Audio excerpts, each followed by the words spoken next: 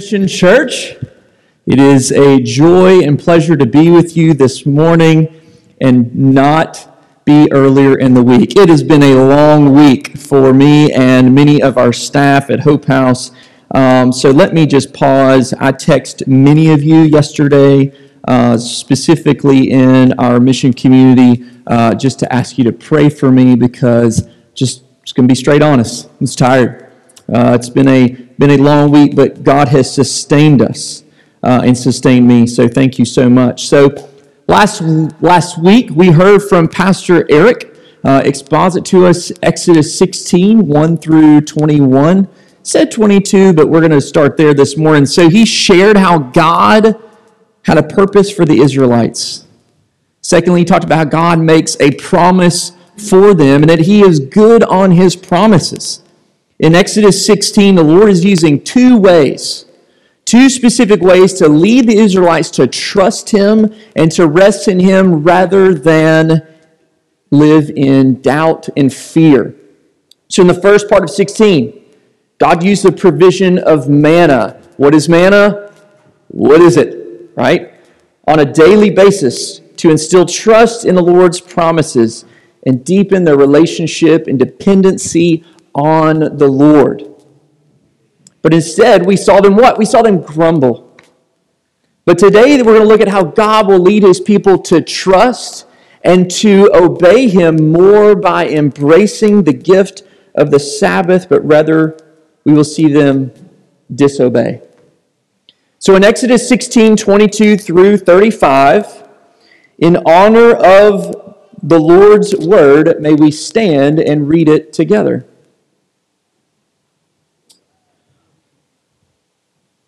On the sixth day, they gathered twice as much bread, 2 omers each, and when all the leaders of the congregation came and told Moses, he said to them, "This is what the Lord has commanded. Tomorrow is a day of solemn rest, a holy Sabbath to the Lord. Bake what you will bake, and boil what you will boil, and all that is left over, lay it aside to be kept till the morning." So they laid it aside till the morning. And as Moses commanded them, and it did not stink, and there was no worms in it.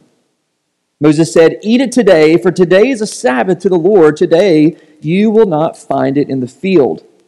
6 days you shall gather it, but on the seventh day, which is a Sabbath, there will be none." On the seventh day, some of the people went out to gather, but they found none. And the Lord said to Moses, "How long will you refuse to keep my commandments and my laws? See, the Lord has given you the Sabbath. Therefore, on the sixth day, he gives you bread for 2 days. Remain each of you in his place. Let no one go out of his place on the seventh day." So the people rested on the seventh day. Verse 31, Now the house of Israel called its name manna. It was like coriander seed, white, and the taste of it was like wafers made with honey. Moses said, "This is what the Lord has commanded. Let an omer of it be kept throughout your generations, so that they may see the bread with which I fed you in the wilderness when I brought you out of the land of Egypt." And Moses said to Aaron, "Take a jar, put an omer of manna in it, and place it before the Lord to be kept throughout your generations." As the Lord commanded Moses, so Aaron placed it before the testimony to be kept. The people of Israel ate the manna 40 years till they came to a habitable land. They ate the manna till they came to the border of the land of Canaan. In verse 36, an omer is the 10th part of an ephah. Let us pray. Lord Jesus, we thank you that this is the word of the Lord. This is not my word. This is not anyone's other word but yours. And so, Lord, we thank you for the counsel of your word. We thank you for this church family. Lord, we thank you for those that are watching with us this morning on Facebook Live. Lord, we thank you for the fact that you brought us to this place to be reminded that you are God, that you are King, Lord, that you are the maker of the heavens and the earth, that you are the one who holds all things together. And Lord, we thank you that you are the one who's going to return and make all things new. And in our wrestling, may we be faithful to you. May we take this text and may we apply it to our life and may we use it, Lord, to seek your face more and seek out those who are in desperate need of you. But Lord, I pray that you be with me as I preach your word. Lord, I pray, like in the psalm we just sang, may my boast be only in you. So, Father, we love you. It is in Christ's name we pray. Amen. You may be seated.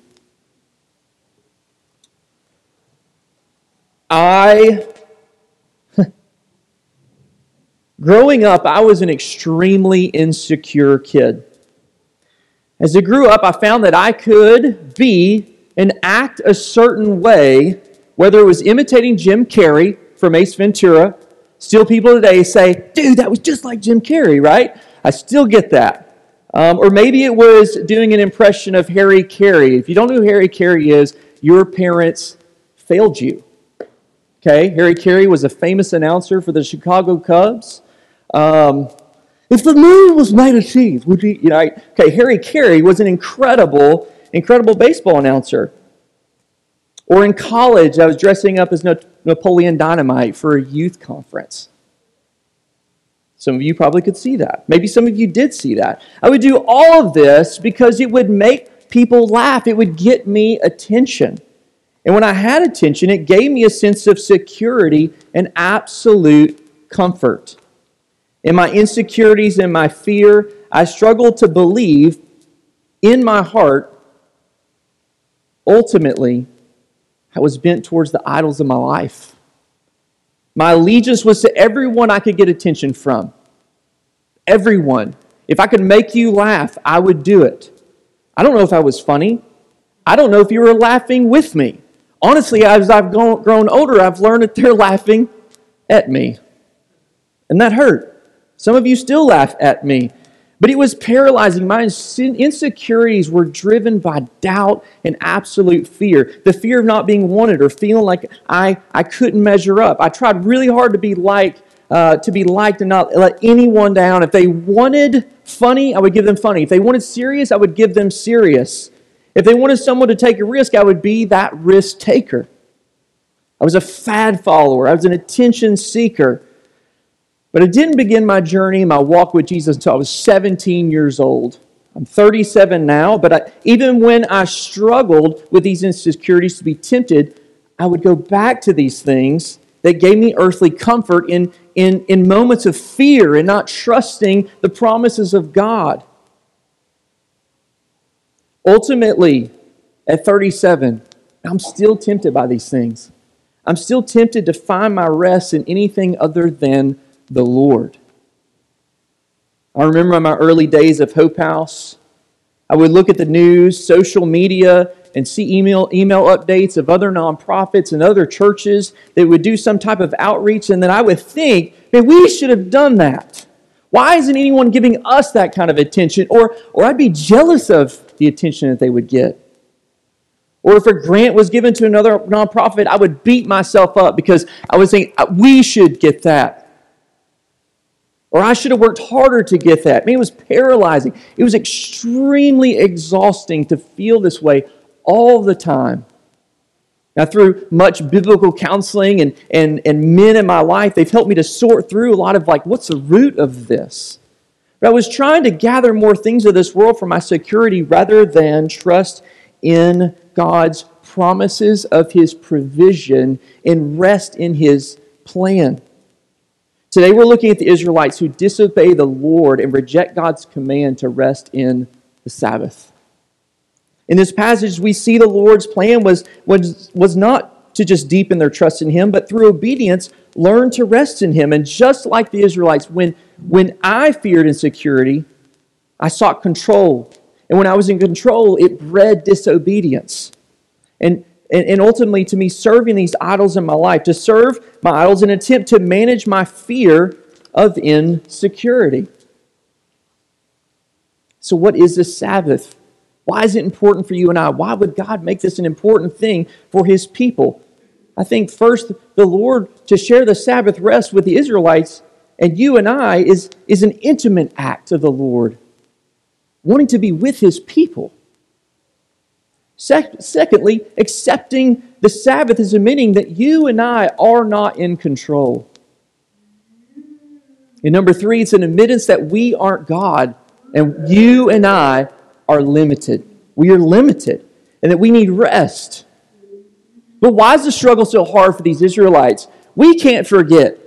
They have spent more years in slavery to the Egyptians than they have walked with Lord outside of slavery. 430 years. The Israelites have been in slavery. There's no Sabbath. There's no rest. There's just wrestling and toiling in the midst of absolute oppression. Then the Lord invites them to gather twice the amount of manna on the sixth day and rest on the seventh day.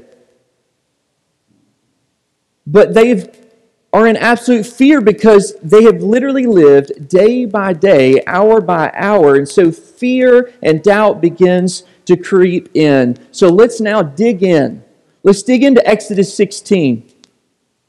I'm going to have 5 points for you as we walk through this text. So if you're a point taker, if you are that type A personality, as Pastor Eric says, like me, here's the first one. God places His law around us to keep us, to point us in the way that we should go.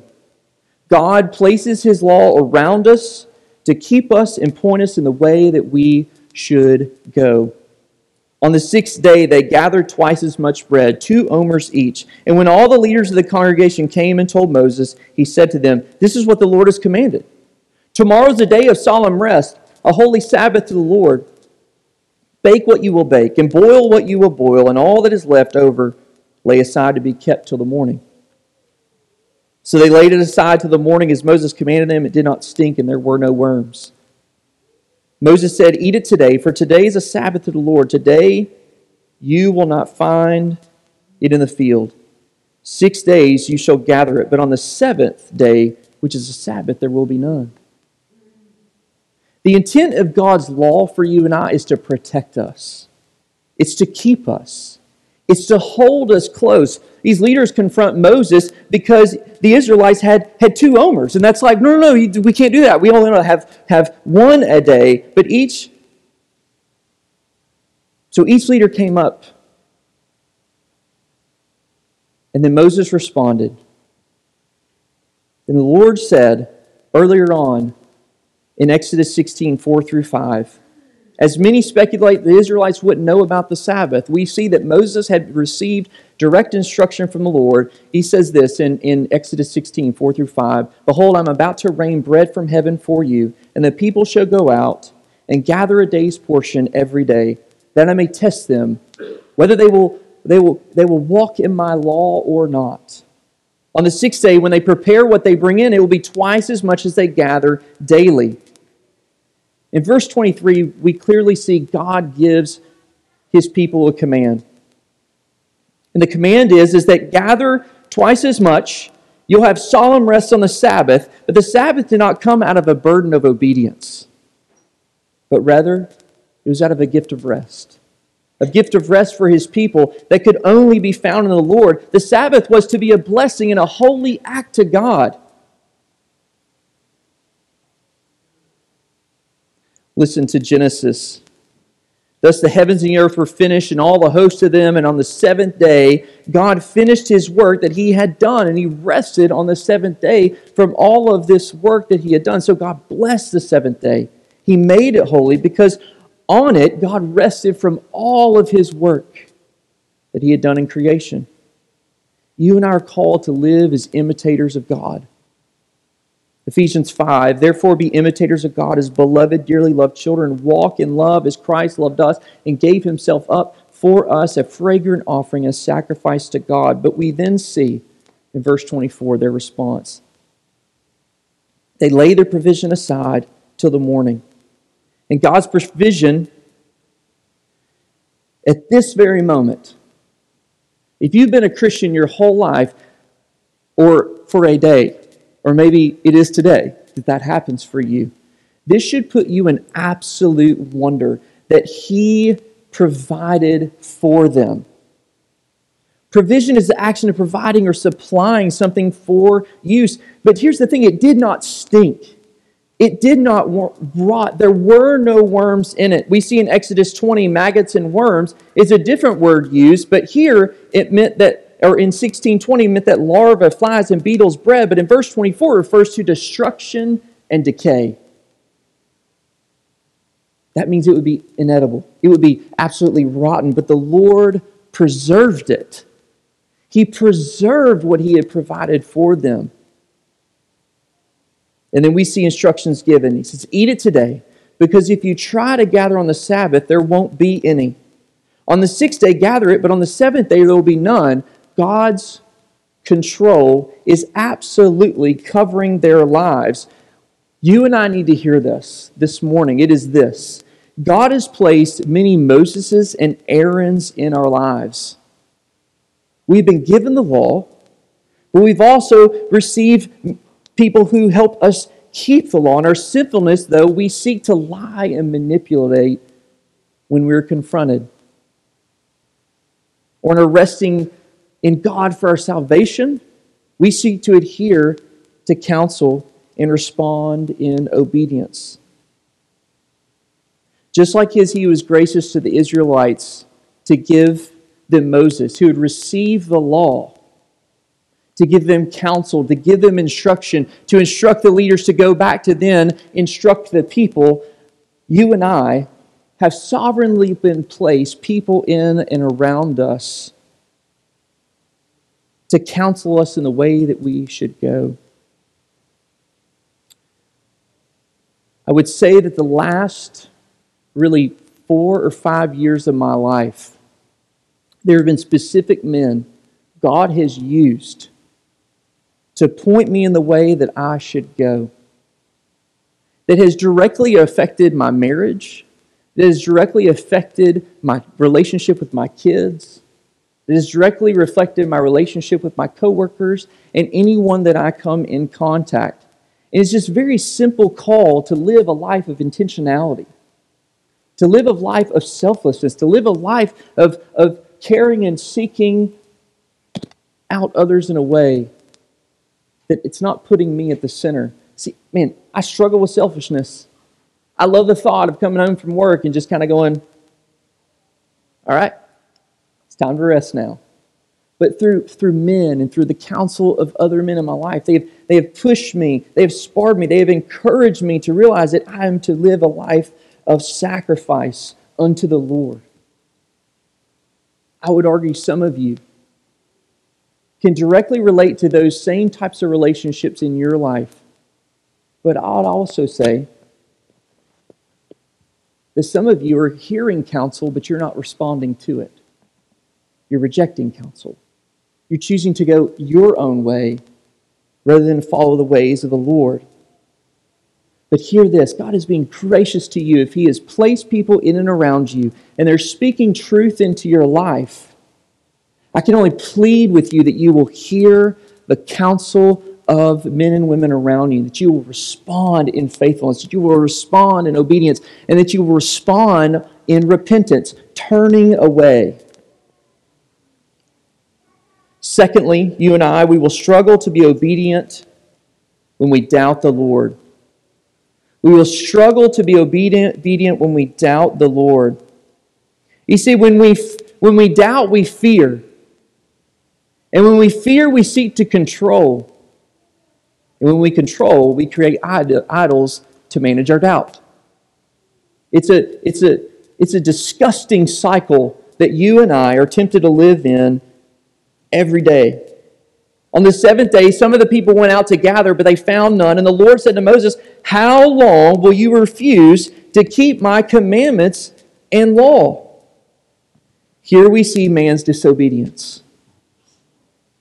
On the 7th day, some went out to gather, and they found none. You would be a fool to say that you and I, or that you don't doubt, that you don't struggle. How many of us has been in those moments in our life where we're sitting here going, "Are your promises true, God? I just lost my job. I just lost my spouse. I just had that relationship I've been trusting and resting in, and all of a sudden it's gone. Are your promises true, God? Will you truly keep your promise tomorrow? And will the manna return? Will it return? Or will it be gone? Jesus, are you there? Are you there? Or maybe you can't see where Jesus is at. Or maybe you think, and Jesus doesn't see what you're struggling with and struggling in. Or maybe you're questioning Jesus' love for you. Maybe you're wrestling with the truth of the gospel, that He has come and rescued you in the midst of your sin, and that God perfectly displayed His love for you, that while you were yet a sinner, Christ died for you. Maybe you're just wrestling with that truth that hinges all of the gospel in that He loves you. But isn't it true?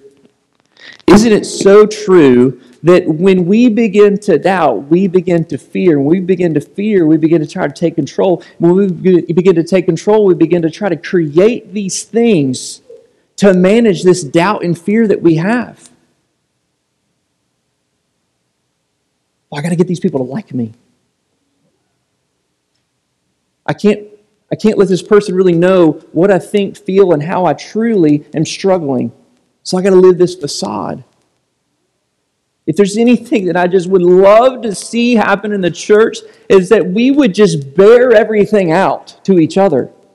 That we would not live in this hidden sin and these struggles that we have, and we could say, can you just help me know what it means to just rest in Jesus better, because I'm just struggling with that. I don't believe He can provide me what I desperately need, and that is forgiveness. It's grace. But then we see the Lord disciplines. How long will you refuse to keep my commandments and my law? God is testing His people in obedience. As I mentioned earlier, obedience is not a burden, rather, it is a generous gift. You and I are even worthy of responding to God in obedience out of what He has done for us, let alone try to use obedience to manipulate God or use His obedience as a bargaining chip. God, how many of you heard this testimony? Like, we've all heard it. God, if you just do this, I'm going to do this. Like, God is not a casino.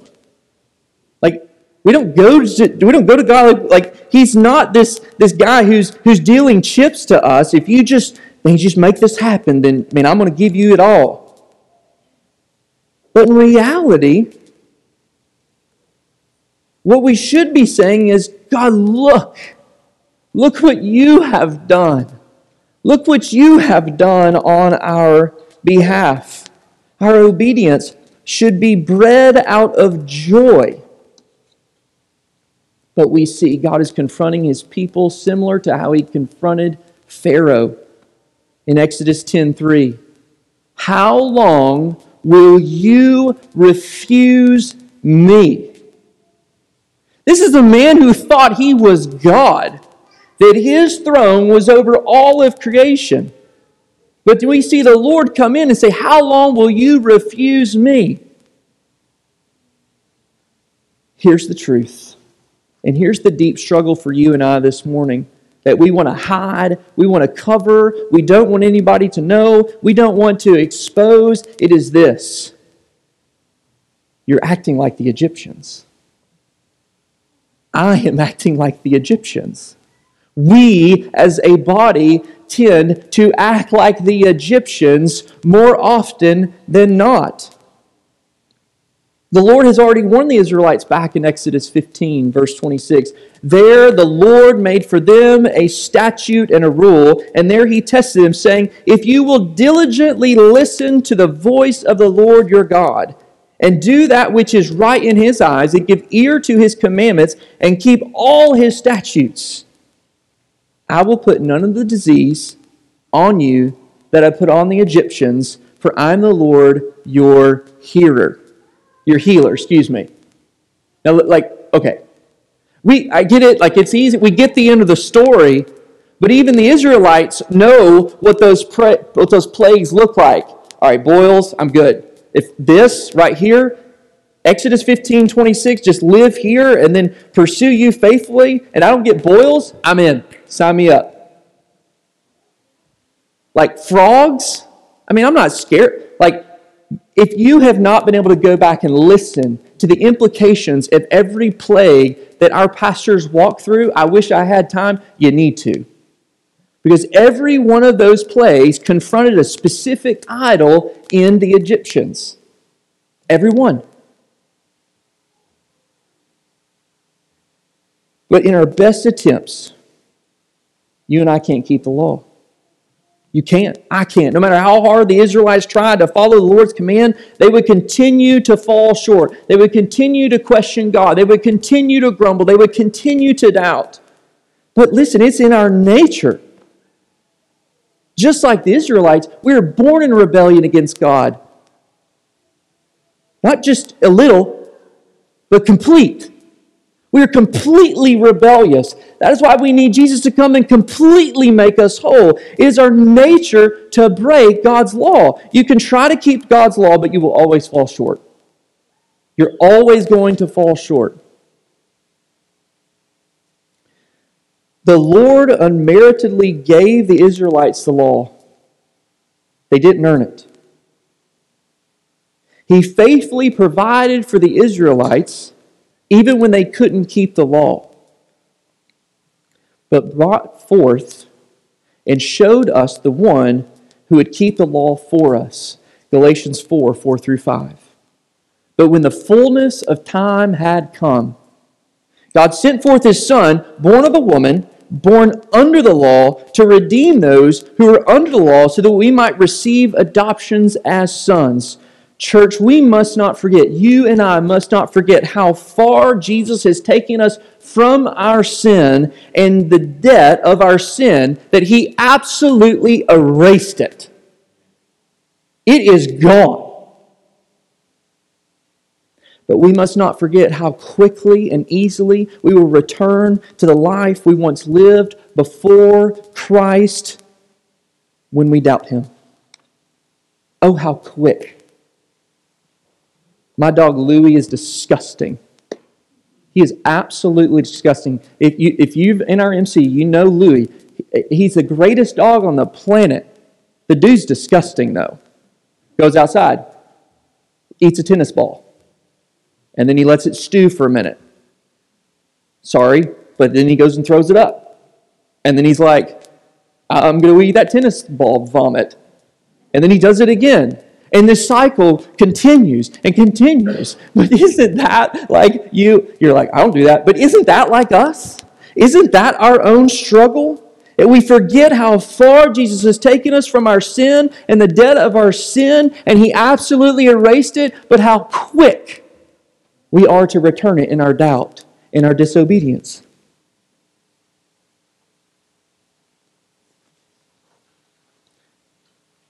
Hear me when I say this. You will doubt.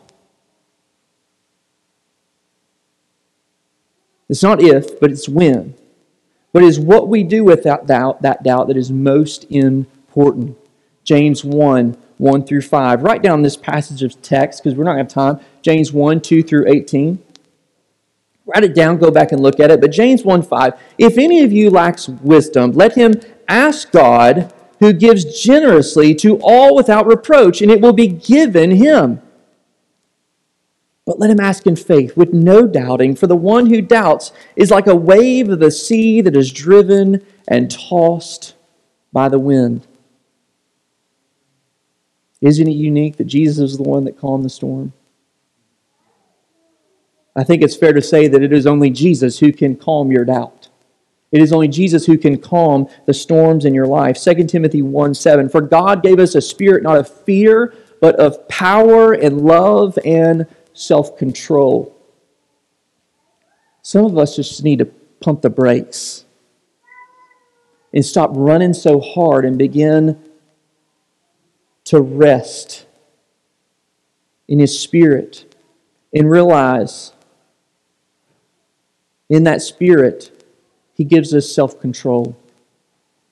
Philippians 4:4, rejoice in the Lord always. Again, I will say it, rejoice. Let your reasonableness be known to everyone. The Lord is at hand. Do not be anxious about anything, but in everything, by prayer and supplication, with thanksgiving, let your request be made known to God. Pray, church family. Pray that He would calm your doubts.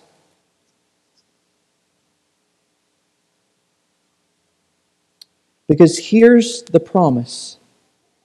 And the peace of God, which surpasses all understanding, will guard your hearts and your minds in who? Not you. You a mess. But in Christ Jesus. Next.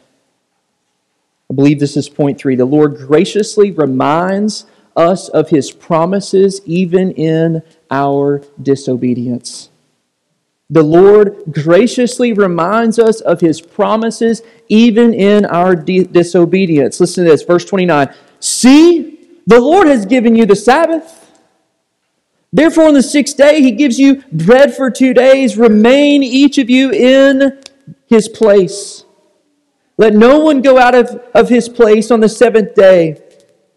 The Lord clearly affirms His promise and His command. He has given the Sabbath. Therefore, on the 6th day, He gives you bread for 2 days. The Sabbath was a gift from the Lord. See, the tension of the Sabbath for you and I is we see it as a restriction. We see it as a restriction. Some law we must just keep. It's really weird. It's like old. It's not as important. Because He doesn't know how busy we are in America and all that we got to get done. I'm sorry if that offended anybody, but here's the thing. But versus recognizing the Sabbath is an absolute holy honor to the Father. To rest. To rest. I'm terrible at this. Eric said in his sermon, he's like, I hate this text. I don't like this either. Because it tells me I'm not God. And it tells me who's in control. And it tells me what I can't do. And it tells me what I desperately need. But in my rebellion and my rejection against God, I'm like, rest? What is that? I mean, y'all, I slept 4 hours last night. Whose fault's that? It's mine. It's not yours. It's not that I had to preach on Sunday. It's that I just assumed I could do way more than who I really am. You know what's going to happen this afternoon? I'm going to crash. I'm absolutely going to hit a wall. But in my foolishness, I need your help. I need you to hold me accountable. But Mark 2:27, the Sabbath was made for man, not man for the Sabbath. Matthew Henry says this, and says what Jesus was saying was the Sabbath was made for man and that it was meant for our good. God knows we're dust and understands how fragile a frame is. And knowing us, since He created us, He knows that we need to have one day of rest in 7. Remain each of you in his place. Let no one go out of this place on the 7th day. The fact that God will remind us of His promise and then continue to tell us what we should do affirms that we were not the ones that could truly sustain the Sabbath, but rather it was Him. It was a gift from the Lord. The Lord is sharing this divine gift of rest with the Israelites. Maybe you struggle with resting. I would argue it's because you struggle with resting in God's promises.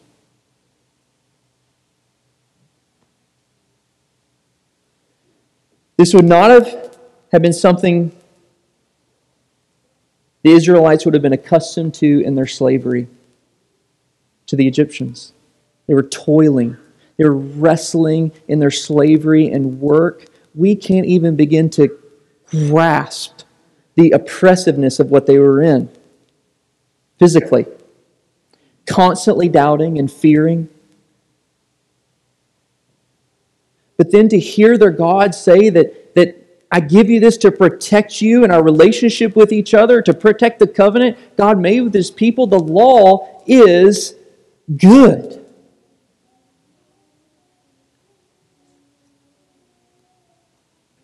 And even His law It is there to protect us. Point 4. We must rest in the work Christ has done rather than live in fear of what you can't do. This is point 4. We must rest in the work that Christ has done rather than live in the fear of what you can't do. Verse 30. So the people rested on the seventh day.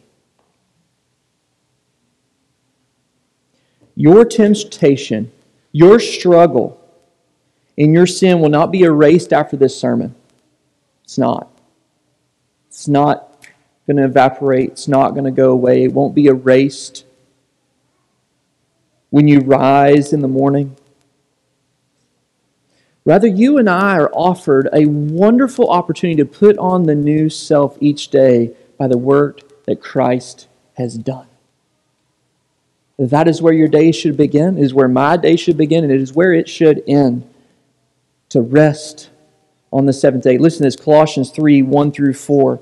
If then you've been raised with Christ, seek the things that are above. Seek the things that are above, where Christ is seated at the right hand of God.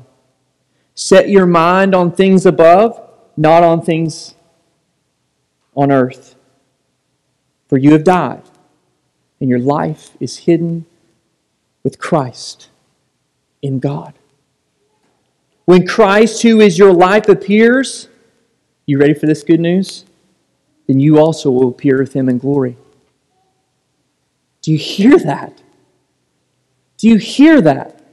This wrestling and this toiling, this struggling of being obedient to the Lord and doing it out of joy because of what Christ has done, it cannot be done now because of you just trying to have your life in order and getting your to-do list done each week. Rather, it is looking upon the things that are above, not setting your mind on things on earth. And we can rest in knowing that what is above it is where Christ is seated at the right hand of God. That all of your goodness that you experience, all the struggles that you experience, goes through Christ, who is interceding at the right hand of God. So He is not blinded. He is not surprised. He is not confused by what you're going through right now. And He is not fooled by your disobedience. He's not. He is not fooled by mine. God cannot bless disobedience. It's pretty simple. But point 5, He cannot bless your disobedience, but when you turn from your disobedience, God invites you to tell your story. When you turn from your disobedience, God continues and wants you to tell your story. Verse 31 through 36. Now the house of Israel called its name manna. It was like coriander seed, white, and the taste of it was like the wafers made with honey. Moses said, "This is what the Lord has commanded. Let an omer of it be kept throughout your generations," which is about 1 to 2 liters. Okay? Let an omer of it be kept throughout your generations, so that they may see the bread with which I fed you in the wilderness when I brought you out of the land of Egypt. He's not pointing to the Israelites and saying, "Look what you did." He's not looking to the Israelites and let's tell the next generations of how you kept my promise. But rather He is saying, I want you to tell the next generations about how good I am. I want you to glorify me. I want you to tell them what I have done. And Moses said to Aaron, "Take a jar, put an omer of manna in it, place it before the Lord to be kept throughout your generations. As the Lord commanded Moses, so Aaron placed it before the testimony to be kept. The people of Israel ate the manna 40 years, so they came to a habitable," sometimes I struggle with words, habitable land. They ate the manna until they came to the border of the land of Canaan. Verse 36, an omer is the tenth of the part of an ephah. You have a story. You have a story to tell. Your story is either grafted into God's grand story of redemption, or you're still wondering and searching apart from God in disobedience to figure out what your story is. If you're trying to figure out your story, let me tell you some good news. God has been seeking you out. Just like He sought out the Israelites. Just like the Israelites and just like me, you are born to rebel, reject, and question your Heavenly Father as King and run away from His promises and live a life with yourself on the throne and being your own king.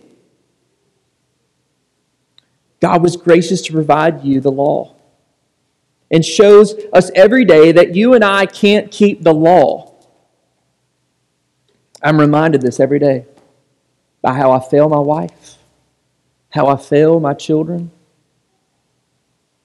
I never fail my coworkers. I do it all the time.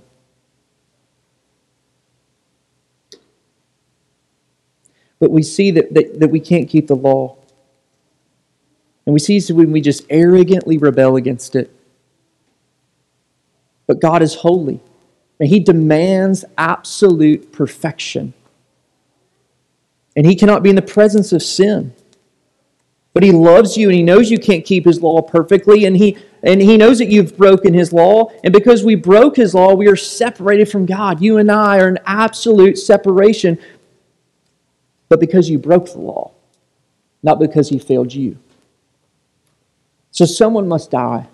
Something must pay the due penalty for the sins that we have committed, the law that we have broken against God, and ultimately the one who should pay for breaking God's law, it's you. It's me. It's the ungodly. But God. Romans 8, verse 6, for while we were still weak, at the right time, Christ died for the ungodly. For one will scarcely die for a righteous person, though perhaps for a good person one would dare even to die. But God shows His love for us in that while we were yet still sinners, Christ died for us. Since therefore we have now been justified by His blood, much more shall we be saved by Him from the wrath of God. For if while we were enemies, we were reconciled to God by the death of His Son, much more, now that we are reconciled, shall we be saved by His life. More than that, we also rejoice in God through our Lord Jesus Christ, through whom we have now received reconciliation. 2 Corinthians 5:17. Therefore, if anyone is in Christ, he's a new creation. The old has passed away, the new has come. All this is from God. All of this good news is from God, who through Christ reconciled us to Himself and gave us the ministry of reconciliation. Do you hear that? He doesn't just reconcile us, He invites us to the ministry of reconciliation. That is, in Christ, God was reconciling the world to Himself, not counting the trespasses against them, and entrusting us the message of reconciliation. Therefore, if we are ambassadors for Christ, God making His appeal through us. So, we implore you. As Paul says, I'm imploring you on behalf of Christ, be reconciled to God. Be reconciled to God. For our sake, He made Him to be sin who knew no sin, so that in Him we might become the righteousness of God. And what makes Jesus' death so sweet for you and I is the grave could not hold Him dead. Rather, on the third day, Jesus rose. He rose from the dead. He did what no man could do. He conquered sin. He conquered death. And Lord, He conquered the enemy. And the promise is this, Romans 10:9. If you confess your mouth that Jesus is Lord and believe in your heart that God raised him from the dead, the Bible says, his word says, you will be saved. For with the heart one believes and is justified, and with the mouth one confesses and is saved. For the scripture says, everyone who believes in him will not be put to what? Shame. We don't oh, thank goodness. Right? The great news about the story of redemption is Jesus' work in our life is our testimony to share with our friends and our enemies, not just in deed, but in word. To be faithful to share the stories, to be faithful to share his promises. And this invitation to share our stories with others after we turn from our disobedience. I'm not saying try not to do it again, but turn away from it. Repent of it.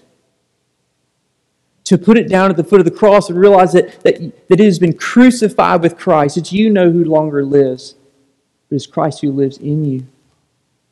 Matthew 28:18. Jesus came and said to them, all authority in heaven and on earth has been given to me. Go therefore, make disciples of all nations, baptizing them in the name of the Father, and of the Son, and of the Holy Spirit, teaching them to observe all that I've commanded you. And behold, I'm with you always to the end of the age. You and I, for those that are in Christ, we are commanded to not just be kind and loving and morally astute people, but rather to live lives of being faithful and obedient unto the Lord. One of my favorite books in all of Scripture, and maybe because it makes me just feel better, is Jeremiah. Like he was a weeping, bubbly, crying prophet. He ministered for 40 years and nothing happened. And literally the Lord looked at him. I am just asking you to be faithful and obedient.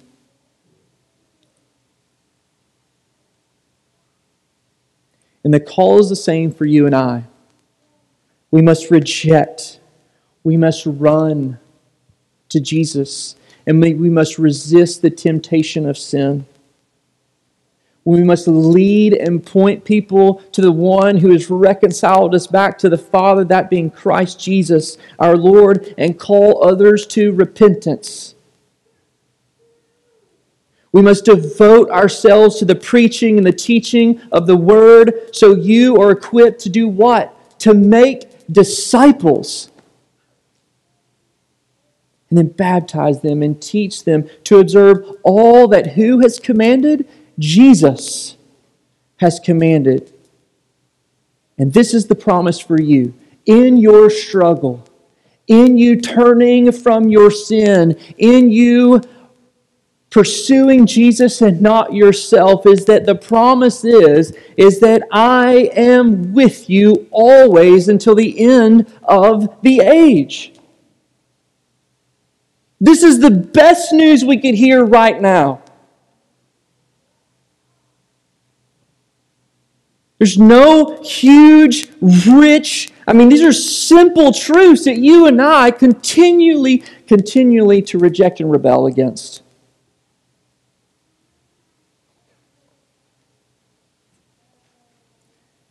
So if you have nothing in this world, absolutely nothing,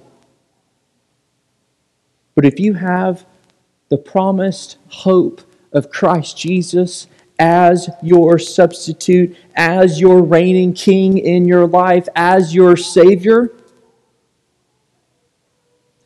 you have everything.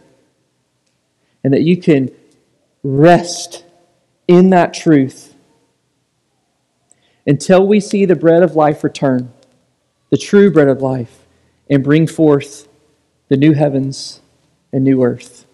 Let us pray.